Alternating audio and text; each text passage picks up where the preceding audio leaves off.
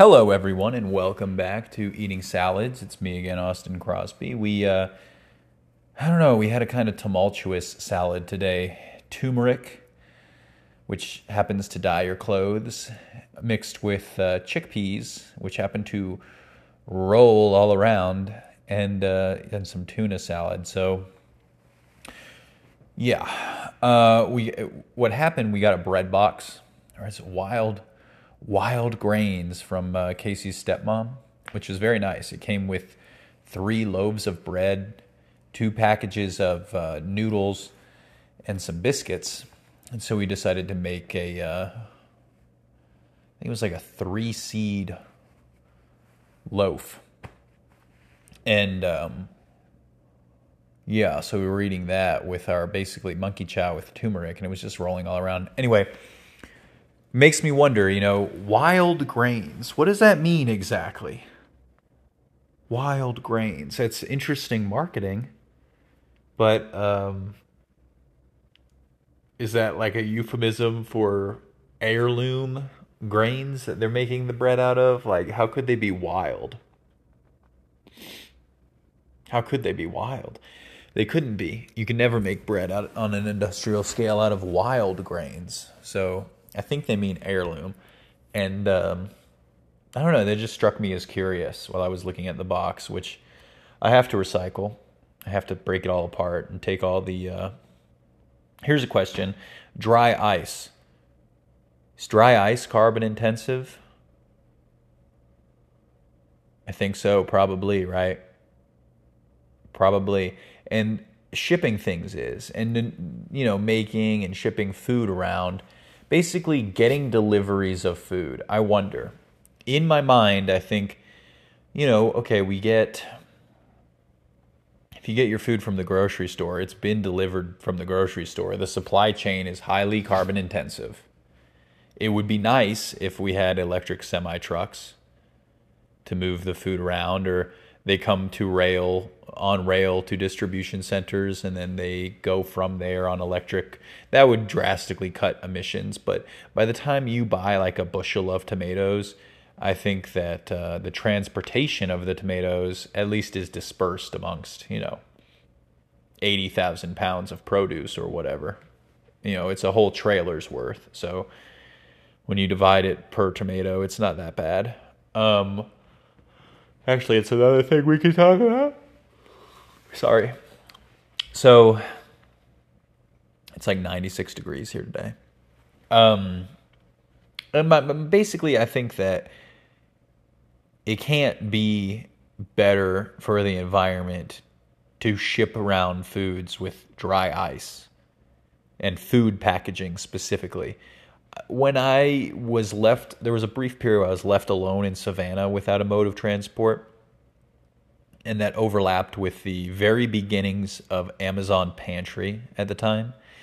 And so I did order a bunch of groceries on Amazon Pantry, but back then it's like all you could get was like canned, non-perishable stuff. So I tuna salad was basically what I was eating, which is fine, I love tuna salad.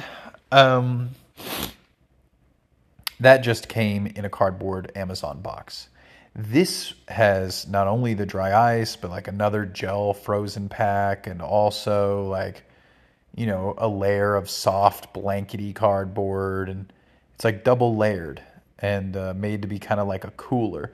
And yeah, most of that should be recycled, but it doesn't compare. I mean, and if we're comparing it to at least like going to the grocery store, like, yeah, we would drive an electric vehicle to the grocery store where all the food has been shipped there collectively. So it's difficult. I imagine that in the future, in the next several years, we will have a renewable operated electric fleets of delivery vehicles, whether that's from Walmart or Amazon, whoever else, UPS, FedEx. If it came on an electric delivery van, that would make me feel a lot better. But I don't know. It's a tricky one. Because I think that in the utopia, it would be much better to just have a delivery truck packed with everyone's groceries sustainably driven around town rather than everyone independently going to the grocery store, especially in gas cars. So anyway, that's not super interesting. I did calculate our carbon footprint today for the last year, and Casey doesn't know the score yet. I didn't know if she maybe wanted to, there was something that I maybe wanted her to watch, or if she wanted to watch it, then at the end she could maybe guess what our carbon footprint is. And the entire, I will reveal it, I'm going to whisper it here in a second. The whole concept of carbon footprint is problematic because people like to say, oh, they're just putting it off on you. It's just a think tank that said, oh, well, let's put the responsibility on the consumers instead of on industry. And I think that's valid, but only insofar as you should be aware that industry plays the bigger role than you, and that awareness should just make you think about how you want to support what industries.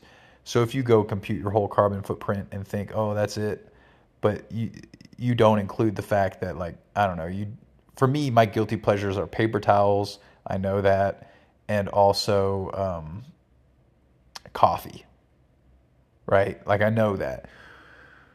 Also air flight. We'll talk about that in a second. But yeah, I don't know. I think when you go, oh, it's industry, it's like, yeah, no doubt. Be aware of that before you consume products of those industries, right? Like, how much concrete are you buying? You know what I mean? So worry about what you can control, and that is your carbon footprint. But know that that's not your carbon footprint is a drop in the bucket. But as Andreas Malm said in his book, like How to Blow Up a Pipeline, you know, it is a bucket of drops, and you've got to turn off the faucet before you can start lowering the water level of the bucket. We've got to start somewhere. And I guess the average North American carbon footprint is 15.5 metric tons of carbon per year. 15.5 tons. And you have to think that's, 30,000 pounds. Well, actually, I can't, don't quote me on that, because metric tons could be different than the tons I'm used to, empirical tons or whatever. 15 tons of a gas is a lot. I think that's also a problematic thing. They should do it in volume. They should be like, I don't know, maybe not. Then the average European is, I believe, 6.8 tons, so less than half. Ours, I actually calculated with two different services, and where it got complicated, one of them was carbonfootprint.com, one of them was the EPA. Where it gets complicated is they don't really let you, they do let you, select the renewable percentage of your electricity mix from the grid. But then when you go to transport, they don't have good options for you saying like, oh, this is an electric car and we power it on solar, our own solar. You know what I mean? Like, they didn't have, it's not that sophisticated. So it was hard to pinpoint. But basically, I know, like, I don't want to double count my transport because I've already included my home electricity on the last page, and that was also our car's electricity. So now when you ask how many miles have we driven the car, you kind of don't have to worry about that, because that, I mean, I know that there are tires on the car. That's part of it, but there's not really maintenance, and there's not oil and stuff, and we already included. So you know what I mean. So remember, average American, 15.5 metric tons. Average European, 6.8 metric tons. According to the EPA, we are at 3.9 metric tons. And according to Carbon Footprint, we are at 4.1 metric tons. So that's pretty good. And there's room for improvement. Anyway. Also, we got this month's electric bill, and it was actually lower than last month's. it was negative $150, which more than covered all of our water and fees and brought us $30 further into a deficit, or a credit. So yeah, now we're looking at like negative $100 on our account waiting to be built up. The crazy thing was, again, like last month was rainier, so we produced less solar. It was like negative 139 last month, and now it's negative 150. And that was kind of counterintuitive. I saw it going down, and I projected it would continue to go down, but then it went back up. And now I don't know if next month will look more like last month. You know, either way, it means that our annual rolling electric bill is sitting at negative $260. It actually went down. The rolling number went down $100 more because I guess this would have been our August bill, and last August bill was like negative $45, and now it's negative 150. So pretty amazing. Something else, that was the carbon footprint thing. Yeah, the curiosity that I've been interested in today is there is some drama with Linus Tech Tips and Linus Media Group. And I've been watching Linus Tech Tips for years, back when it was NCIX Tech Tips, before Linus went out on his own. And he's a guy that you've basically seen grow up and start his own multi mega million dollar business, which turned into like one of the main players in tech news, basically. And the thing with Linus is I've always known him to be, there's this I don't know if it's an archetype, but to me it's an archetype. And I don't know if that's oxymoronic to have a personal archetype, but the nerd that feels like they've become cool and turns into the bully, and or the unaware nerd that doesn't realize they're a villain. And an example I brought up to Casey earlier was in Revenge of the Nerds are the villains. Like, they commit rape. They're rapists, the nerds. And that really they didn't understand that back then, but it's a deeply problematic movie now if you rewatch it. Linus has just been a terrible CEO and owner of this business. I mean, he's made financial decisions that maybe is all he really cares about. But I will also say personally, he has earrings, wears flip-flops, and then has like colored cars. So you can imagine, he's a little guy, so there's a little bit of little man syndrome.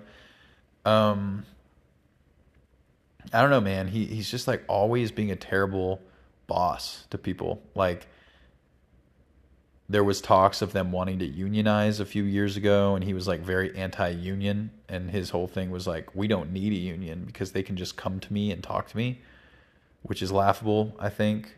If your employees are talking about wanting to unionize, they're correct. They should, because you probably suck if they even need to talk about it. But I guess he squashed that.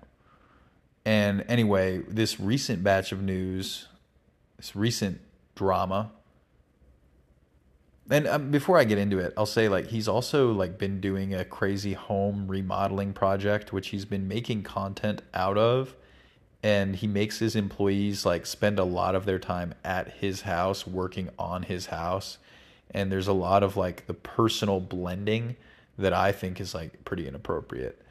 But what can you say, right? That's allowable. Well, recently someone came out, Gamers Nexus did a report because a company sent Linus Tech Tips a computer part to test, and they not only tested it incorrectly and published the results, but then they auctioned off their prototype without asking them. They were supposed to send it back, but they auctioned it. And then were very dismissive when this company was upset that they've auctioned off what could obviously contain trade secrets. Depending on who bought it, it could easily be reverse engineered. while all of that drama was playing out, and they were like making half-hearted joking apology videos that were also very dismissive and had the wrong tone altogether, a girl that worked there but had quit and was being harassed for having quit made a long thread about the repeated harassment, abuse, hostility, and you name it. And I don't know. I very much have been nuanced with all the Me Too accounts, and I fall on, various sides of every case. This is one where you hear what she's saying and you're like, oh, yeah. Not like she was raped or anything, granted, okay? But over the entire time she worked there, they were just nasty. They were just doing terrible business practices, which is the exact look that everyone was trying to ignore about Linus in the first place. They like swapped out contracts to be unfavorable, had her move to Canada from the States. But then, like, because of her visa status, she couldn't really dispute certain technicalities with the contract that were predatory. I don't want to get into the specifics, but there was also I just nerdy autism cringe that this girl was being subjected to, having employees lust after her, and then when she would complain about it, she was told that maybe she should just go out on a date with this coworker to, quote, ease the sexual tension. She was called slurs, supposedly, allegedly. They would just harass her and give her like a really overbearing workload and then taunt her when she was communicating stress. She cut herself to take sick days. She was basically berated for taking sick days, and then felt that the only way she actually could get a break was to be hospitalized. So she cut herself to be hospitalized, etc. The day that she quit, apparently, someone told her, "Oh, you're always trying to be funny because you don't have any other skills." Just stuff like that. And now Linus Tech Group has a new CEO. Speculation is that appointing this other guy as CEO was to get ahead of some of this stuff. But they have just made like terrible half-hearted apologies and addressments, and now there's going to be like some sort of investigation. And it's a shame because literally saw this guy like 15 for 15 years probably. I've been watching this guy's content and seeing this whole company take shape to where they recently had an offer for I guess $100 million or more to buy the company from him, and he refused. And now all of this stuff is happening. But more so, my comment on this is the Revenge of the Nerds analog, where the nerd gets their little microcosm where they now feel empowered to become the bully themselves. And how gross that is. Just one of the grossest things there is. Unbearably cringe, and there will always be, God, I mean, the Linus Tech Tips group of people are the grossest group of nerds that you could almost imagine. There was some speculation I saw where someone was like, "Oh, it couldn't have been so and so or so and so. They're just too nice."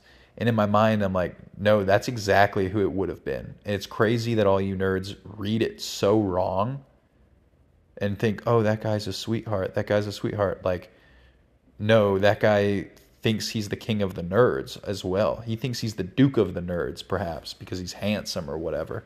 But it's just such a gross thing. And there will always be guys lining up, beating down doors to come work for Linus because they are nerds or incels or whatever. And it's like, that's just such a shame. Like, you're talking about a guy who will never have a problem importing, a fresh crew to basically be his slaves because he's like the most famous nerd.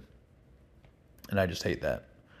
So, that also being said, I wish that this accuser would have just gone forward with a lawsuit instead of all these public allegations, and really taking them through the ringer. And it also begs the question, at what point, cue 1984 reference, but at what point are we going to say, like, actually employees and employers all need to wear body cams, and it always should be recording if you're talking to one another. You should not have unrecorded interactions with coworkers because it's a liability. And when are, I don't know, is it going to be insurance companies? Like, who's going to come out and say, like, everything just needs to be recorded? Period. Like, if I just hate that. When I hear someone, oh, I was called a slur by my manager or whatever, I was sexually harassed repeatedly. I think, and I'll quote in full profanity. Someone was like, "Oh, how do you like to fuck?" to this girl, like that kind of stuff, where it's just like, ugh, yeah, I would talk that way. You know what I mean? But not in a certain setting. It's just so gross, dude. And it is just like, you would feel like the crazy one having your phone in your pocket recording all day long, just for the moment that you catch one of these nerds sexually harassing yourself. But it's like, that's what you've got to do. It's just what you've got to do. Anyway, thank you very much. Come again tomorrow.